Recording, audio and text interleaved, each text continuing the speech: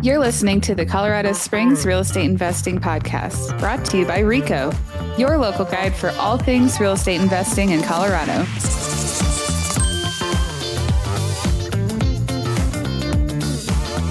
Hey everyone, Chris Lopez here, and we have your November updates for all up and down the Front Range. So Colorado Springs, Pueblo, Denver, and Northern Colorado. So we're going to talk trends. I've got a really interesting data point from two property managers I've talked to the last couple of weeks. They were seeing a record all-time high in a certain type of new investor or new landlord. And then we got a lot of deals we're going to talk about. We got deals from rentals in Greeley to new builds up north to a really cooler seller financing deal here in Centennial, which is like 12% down. So stats, what we're hearing on the street, and then, of course, we're going to talk deals. So I got my crew here with me. I have Jeff White, Steve Medina, Troy Howe, and Newt up north. What's up, guys? Hey, guys. Hey, Chris. Yeah, how's it going? Yeah, so Jenny is unfortunately, I think she's out of town today. She can't join us, but I'll be sharing some stats from down south. So let's jump into the trends here, and I'll just kind of give a very quick one of Denver and Springs. Just kind of give everyone the main theme here. And what we're seeing right now for like November trends is essentially seasonality. Prices from November to October are just normal stats. Prices, showings, all that are slightly down, but all within normal seasonality adjustments of going from October to November. Because this October, November, December is their slowest time frame. Around the holidays and snow, people don't want to move. Now, here's the really interesting thing. Prices are very, very stable. So in Denver, we saw prices go down about 3% from October, which is a normal seasonal decline, but they're up about 0.4%. So about 0.4% from last year. So not gangbusters, but, flat/stable.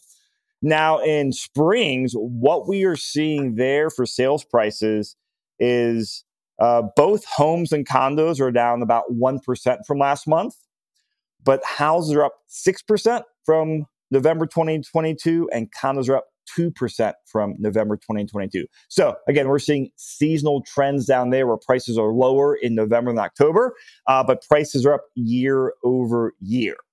So, I mean, I could go into a bunch of other stats on there, but I would say this is not much else going on. We're seeing the normal seasonal trends.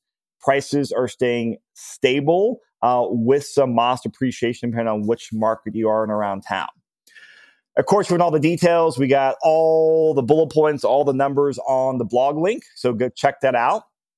But Steve, moving up north, what are you guys seeing up in Northern Colorado for trends? It's kind of the same. We're seeing, a few more days on market, which happens around this time of year. Some of the pricing, the median price is up about 1.9% for, all of the MLS. Weld's up 3.8, Larimer's down a little bit. Larimer's down kind of across the board, and Weld's roughly even. And, Boulder's up, or, Boulder County's, up. So we're seeing a little bit of everything up here. And it's, but it's not dramatic, huge shifts, but there are a few more days on market. And that means that people have opportunities to find better deals and work them through appropriately to get their best deal. So you're seeing is it kind of looking like seasonal trends now? Yeah, it's fairly seasonal with the little, add is that, there's some people that are trying to get deals done by the end of the month because, as an investor or as the builder with new construction, there's some added incentive to close it out before the end of the year. Yep. Cool. So let's talk about interest rates on here and Troy. I mean, I think it was in November where rates spiked to 8%-ish. They have dropped, I think, about a point-ish since then. But I feel like November was the highest interest rate we've seen. So talk to us about that and what you're seeing. Yeah, definitely. I think we hopefully hit the peak, and now we're starting the downward trend. So we've definitely been seeing some improvement. I think with the deal we closed with you, Jeff, here yesterday, touching in the sixes, and we'll talk a little bit later about yours, Steve.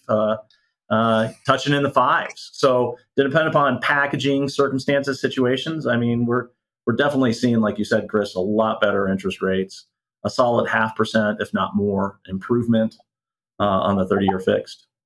So it's good. We're relieved to see this. Yeah, and I was, I'll say, somewhat surprised to see the stats as, I'll say, as stable and seasonal as they were, with how much rates really shot up, especially that October, November timeframe. I was anticipating that would hit the brakes harder in the market. But it didn't hit as hard as I thought it was going to. Was anyone else surprised by that? Well, I think some of that too, Chris, was that we're in that season of the year and the timing where the market's at. You can negotiate better with the sellers.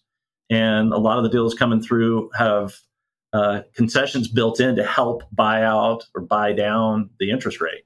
Yeah. So 2-1 buy down type stuff is going on, which is kind of the trendy thing, but buying down the interest rate permanently is going on. So it's taken some of the edge off of what those rates were. Yeah, Chris, I think it's also the move-up buyers.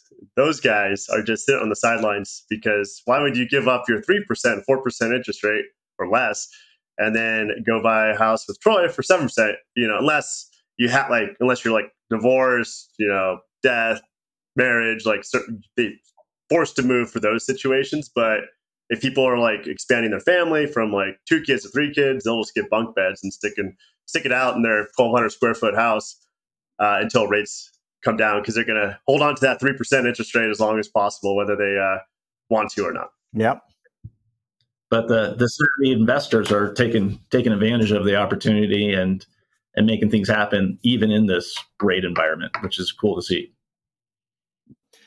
So one thing that you touched on, Jeff, that really surprised me. I talked to 2 property managers here, the owner of Grace Property Management and Eco Space Property Management, both great property management companies. They manage quite a few doors, so they're big operators. And I was talking to them for just getting updates and trends. Plus, I'm selling a few rentals, so I was getting some lease information, some details, kind of outlined with one of the PMs for come the springtime. But I was asking them, what are they seeing? I was like, hey, are more landlords selling than usually? They're like, nope, same trends. I was like, well, are you seeing fewer investors buy properties in the market? They're like, yeah, I mean, seasonally about the same. They're like, but what they were both seeing is essentially an all-time high of new owner investors. So these are people who are converting their primary residence to a rental property because they don't want to lose that 3% interest rate. And they just said, absolutely, that is a huge lead source for them right now. And I was surprised. I was surprised and not surprised. I think part of it too is I'm the mindset of hey, I'm liquidating and moving some stuff, so I'm a little bit of tunnel vision on there. But I wasn't sure with how the interest rates are, and then the legislation coming down the pipeline, how much that would affect owners. But for new landlords, they are just converting a lot of their homes over to rentals, which is just going to be another thing that helps to stabilize prices. But are you guys surprised by that stat from the PM? Because I was surprised that's an all-time high. No, you're not, Jeff? All right, you're no, whatever, move on. Well, because it makes sense too, because if you think about it, it's that rates, it's basically once in a lifetime. It's almost like free money with where inflation's been out the last couple of years. Oh. And that mortgage payment, unless you're pretty much with how low that mortgage payment is in almost every location, you're probably going to cash flow pretty well. Yeah. For all around Denver Metro or up north and down south.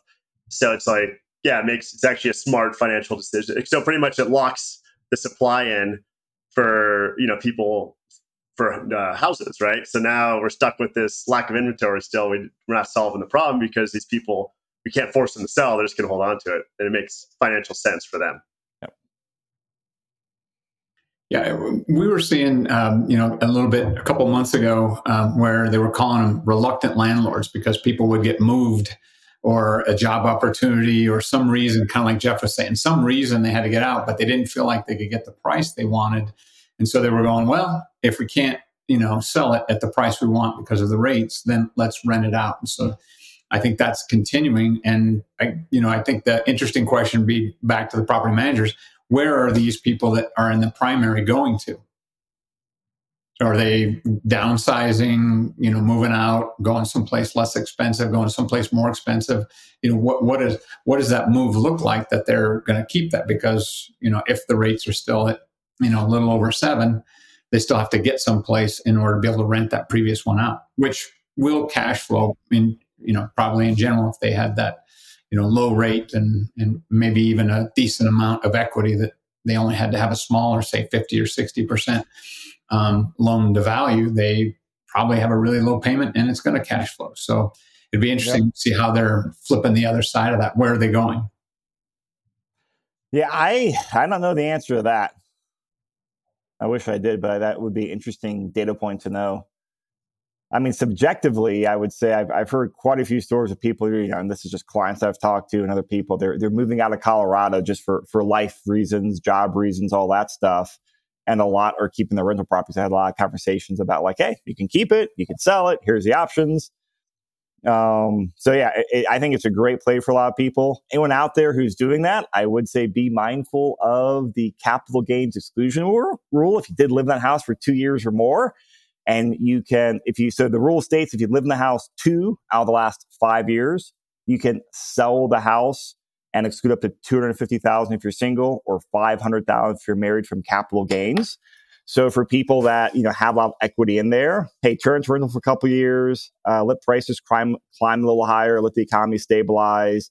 But if you have the opportunity to like sell that and walk away with a couple $100,000 in equity, cap gains free, man, do it. That is like such an amazing gift from Uncle Sam. So like for people out there doing it, it's a great play. But I would definitely put that on a mental clock and put that on a couple calendars to make sure I don't forget about that 5-year exclusion rule. That's a great point. I mean, put your 36-minute egg timer, a 36-month egg timer on it. Yeah. And then, check it at, 24. So let's talk about some deals here, because I know we've got all sorts of deals to talk about. And Jeff, I think you've probably got the sexiest one to talk about. We got seller financing, which, hey, we don't hear those a whole lot, but we're starting, we're starting to do a couple here and there. And you've got a seller financing deal you did in Centennial. What's the details on it? Yeah, so it's basically a 1988 not townhome, single family build with the high ceilings, the big windows, full like renovated kitchen, like hardwood floor, like very nice place. Would be a fantastic rental, and it's just a tired landlord. The guy's paid it down basically, from 26 years he's owned it, and he's just paid it down, probably depreciated the whole entire property. And if he sells it, he would have to pay all those capital gains. He doesn't want to do a 1031. He just wants to cash his chips in and just spend time with his grandkids. So the grandpa he was the seller and listing agent too. So he is basically like, well, I could, if I sell it to you, I want this price, but if we do seller financing, we'll do a little bit higher price, but I'm willing to work with you on the terms. And that's the difference there. So it's basically negotiating the terms that were favorable to my buyer, because he didn't want to put 20% down. That was a big hanging point. It's like, I don't want to use conventional lenders, 20% down, and then, higher interest rate if I went that route. So could we negotiate that? And that's the beauty of seller financing, is it's all negotiable. It's whatever you negotiate with the seller, and it's both a win-win for both parties. So my buyer is getting a great rental property where he'll be able to rent it out and cash flow. And also on the flip side, the seller's getting a great, basically borrower/buyer, where if he defaults, he still gets the property. And so it's a win-win for both parties. And the seller also gets the benefit of the tax hit won't be as much, because he's willing to take less down payment and interest-only payments. So it's a really good deal, win-win situation for both buyer and seller.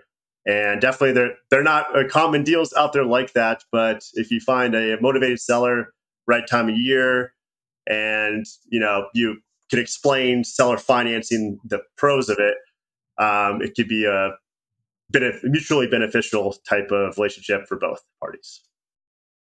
Jeff, I'm curious how the conversation came up about. Yeah, so he had it at the bottom. So in his listing, it was because he's been an investor for 30 years as well. So he just put it at the bottom. So seller might be open to owner carry, something like that, right? Like one sentence. So then I just discussed it with him and said, hey, like, so what are you looking for? What are the top 3 things that you want? And then, just the communication. And then we found with seller financing too, you basically don't have to go through all the full gamut of underwriting with conventional lenders. So they don't ask for an arm and leg. And all you have to really show is all my guy really had to provide was just his couple bank statements to prove he had the down payment and his credit score. And the seller was willing to use Credit Karma and not even do a hard inquiry. So it was really simple. Underwriting, Troy. I know you're probably freaking out. No, Credit Karma is the best model in the world, right? What Troy uses.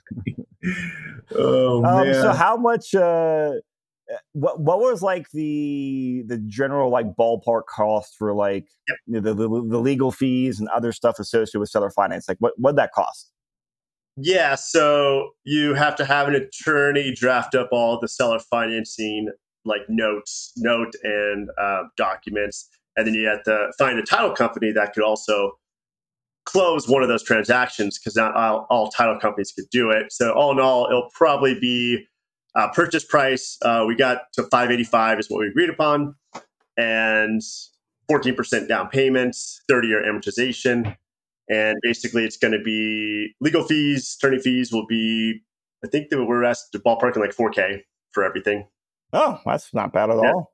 And no underwriter fee. So it's you're paying for one thing, but you're saving on the other. So all in all, it's going to be a good transaction. And the other stipulation is you wanted to close before year end. I know that's a big thing for some people for tax purposes. And you can have these conversations with sellers right before year end because they might need some type of help with taxes. And seller financing is a great tool to offer them if they own the property free and clear, for sure.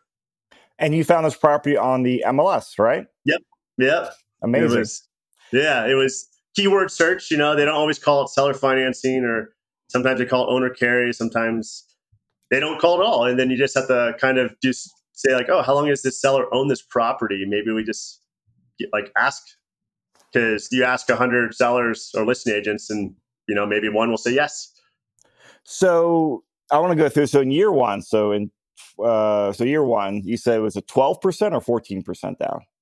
So by December 31st of 2023, he has to do 12% down payment, 5% in year 2, and then 3% additional down payment. Yeah, okay. To show he's all in, right? So 12 in year 1, 5 in year 2, 3 in year 3. All right, 12, 5. Or something like that. Yeah, 12, 5, 3. Yeah, okay. Something like that. And basically spreads out also, the tax bill for the seller and also the commitment for my buyer. And he's I ran the comps on it. He is slightly overpaying for it a little bit based on the comps, but he's okay with that because he's getting a 5.9% rate on day free first year. And you said that's interest only, right?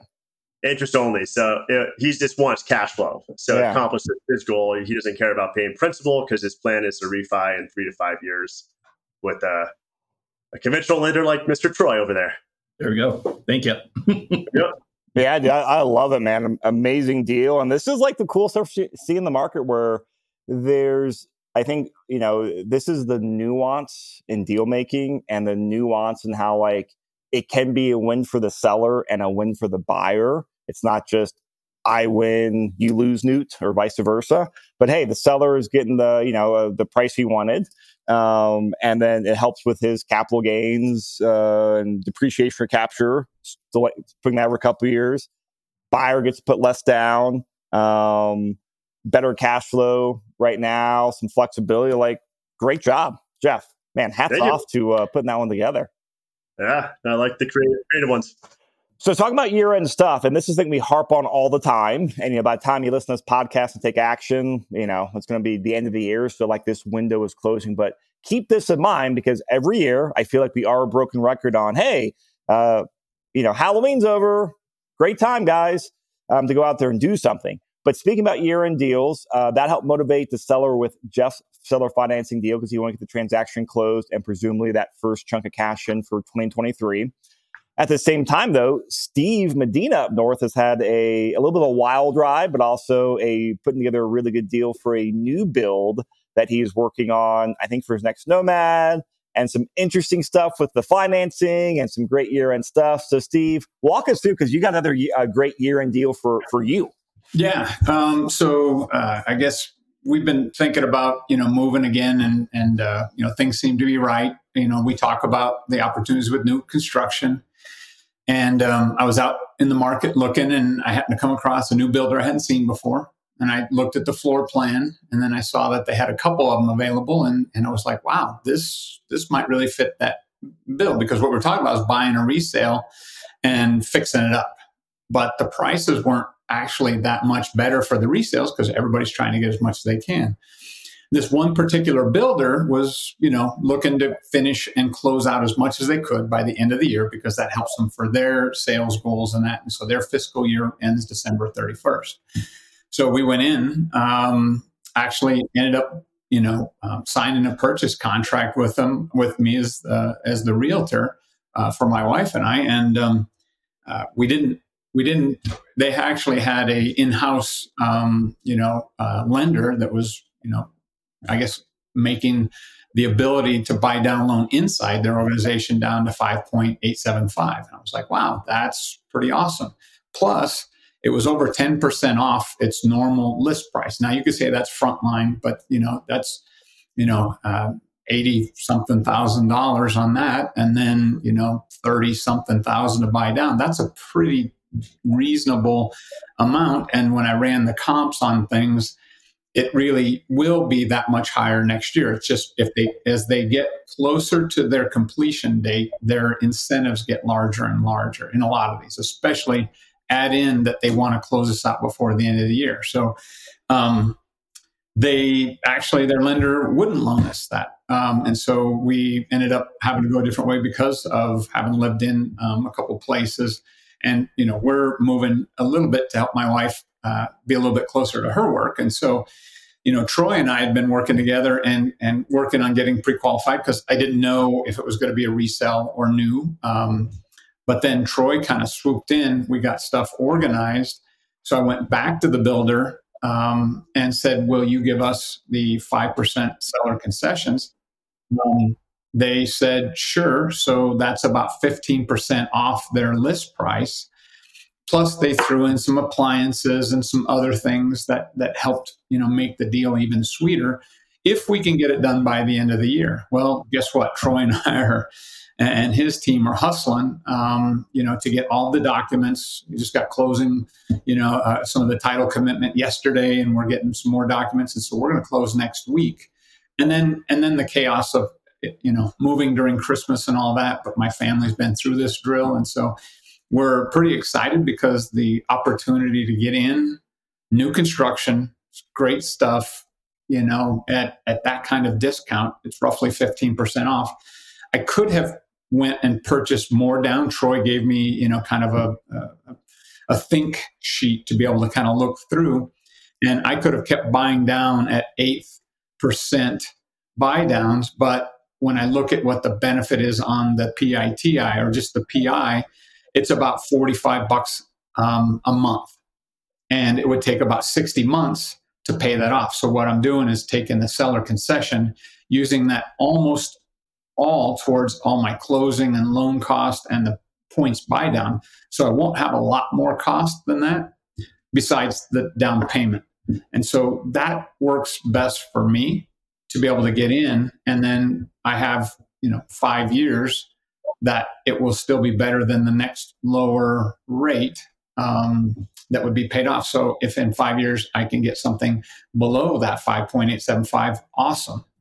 But if not, I've got a 5.875 to work with, for as long as I need it. So I think it's a hell of a deal, to be able to walk into $100,000, equity starting off. So that's, kind of the play that is working for us. And so we're after it. Yeah, that's a great deal. And just, it really highlights the opportunity with, this time of year. And then, especially with new builds, keeping their timeline and for quarter end, year end, and also realizing that they usually get a lot more creative than they never want to lower the price. So they'll get creative in other ways for concessions or rate buy downs or throw in whatever upgrades that new builds can do. So that is like a textbook example, Steve, of how to do it. Congrats. And then, Troy, I want to talk to you from a lending standpoint because, we are seeing more people buy new builds.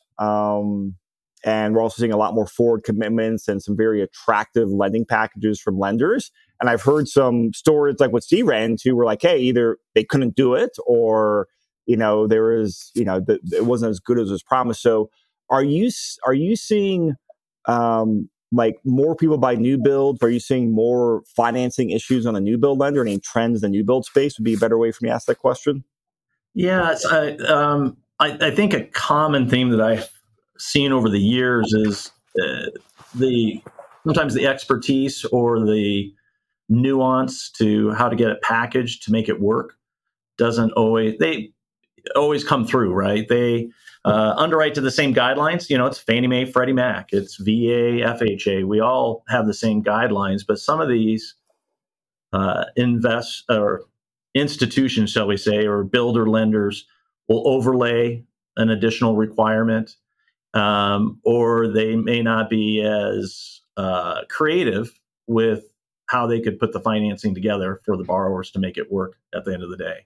So like in Steve's situation, it was really an odd pushback that they were giving him on why they couldn't get the financing. And he did everything he could to explain to him, show him. And I even went to my underwriting team and was like, is this a thing that I'm just missing out on? Or I didn't see a memo come across the desk that they changed a guideline requirement that I'm completely unaware of. And they're like, no. And so we were both perplexed, but to Steve's credit, he got in there and negotiated hard. And we got to the rate that they were going to give, with me being even an outside lender. And we're cranking it through and getting it done within a few weeks of contract to get it closed for everybody's benefit. So, yeah, but sometimes the builders just, in some of the bigger institutions, the banks and whatnot, don't have some of that creative financing in their wheelhouse. Still meeting the guidelines, not doing anything fraudulent, obviously. But you got to dig into the details. And I think this highlights from like a more of a macro level for like investors just in general for, years and years of, buying rentals is that, hey, there's going to be opportunities sometimes in new builds. Sometimes there's some special grant programs you can use. But I think you always want to have like a go-to local lender, like a Troy Howell that you've used and that you have a relationship with, because, hey, this opportunity popped up with Steve. He had to move fast, already knew Troy, already had a relationship, and they were able to move very quickly to make it happen. And this is not the first time I've seen this where, hey, we have won a lot of deals over the years. Hey, the buyer did a good job on their end. We did a good job on our agent side, but our lending partners, they had their act together. They already had a relationship with the investor. And as other deals have fallen apart, we've been able to scoop things in. So it's a great reminder at high level to like always have like a key lender on your team. And I'm a big fan, obviously, of Troy, but in general, like have a key local lender. Because like over the years, just I've never seen any bank, any website, any app consistently beat having just a really good local lender on your team. Yeah, appreciate that. I just echo that, because Troy and I, kind of put our heads together and, I have been a very above the board, on everything I've ever done. That's just the only way I know how to operate. But I like to know what the rules are because I will live within them to get that. But, Troy not only helped me figure this out, but we were getting pre-qualified. This piece where I took the second run at him, because a lot of people say, yeah, you know what, I guess it's not meant to be. Let's just wait. I'm like, no, that's almost, something that I don't have in me. But we went back. I think we started on basically December 5th. We were hustling. So we're going to be in there just under 3 weeks from purchase contract to closing. And, Troy, based on, the income and the strength of the balance sheet, could do some things with, appraisal and other things to be able to help me save where I can too. So it's, it's not lost on me that the partnership between the lender and the team is critical, because he's the, I guess the fluid that makes the hot air balloon go up, because without it, nobody's going anywhere. Yeah, but appreciate that. And yeah, we're fortunate we don't even require an appraisal on this. Now, that's nothing magical that I've done. It's a lot of a testament to Steve and his strength of him and his wife and their credit and what they're putting down. And there's a lot of facets that go into an appraisal not being required on the transaction, but being aware of it, reading the findings when we run it through the computer with Fannie Mae, Freddie Mac, and one said they wanted a computer, the other one did not, so we go with one that does not, getting the pricing lined up. It works out to be great. But starting that pre-approval process early helped us a lot, Steve, be able to move quickly on this. That's right. I forgot to check the box. Don't everybody remember to check the box to not do the hard pull. That's maybe where the one mistake I've made in this whole thing. So I've gotten probably 40 calls a day. And we were going to have to eventually. So that's kind of the crux. You just got it out of the way a little earlier. The nice thing is you're going to be able to pull it twice in the same month, and it's not going to ping it. It's not going to. Yeah. Well, actually, we won't pull it again. We've pulled our one shot and we're done. So good. The calls will die down. Well, and there's a soft check that's done prior. We'll do a soft check. Yeah. So it's closing to make sure you didn't buy a Ferrari or something to put in the garage. Newt. Well, and to be clear too, Steve, so Chris, you already mentioned Nomad, but for the people listening, that Steve is moving into this new as an owner-occupant, but you're renting the one that you're currently sitting in after you move, correct? Yes. We'll take a look at whether or not, if the market gets better, if we sell this one, but, if, the best opportunity right now is to rent it.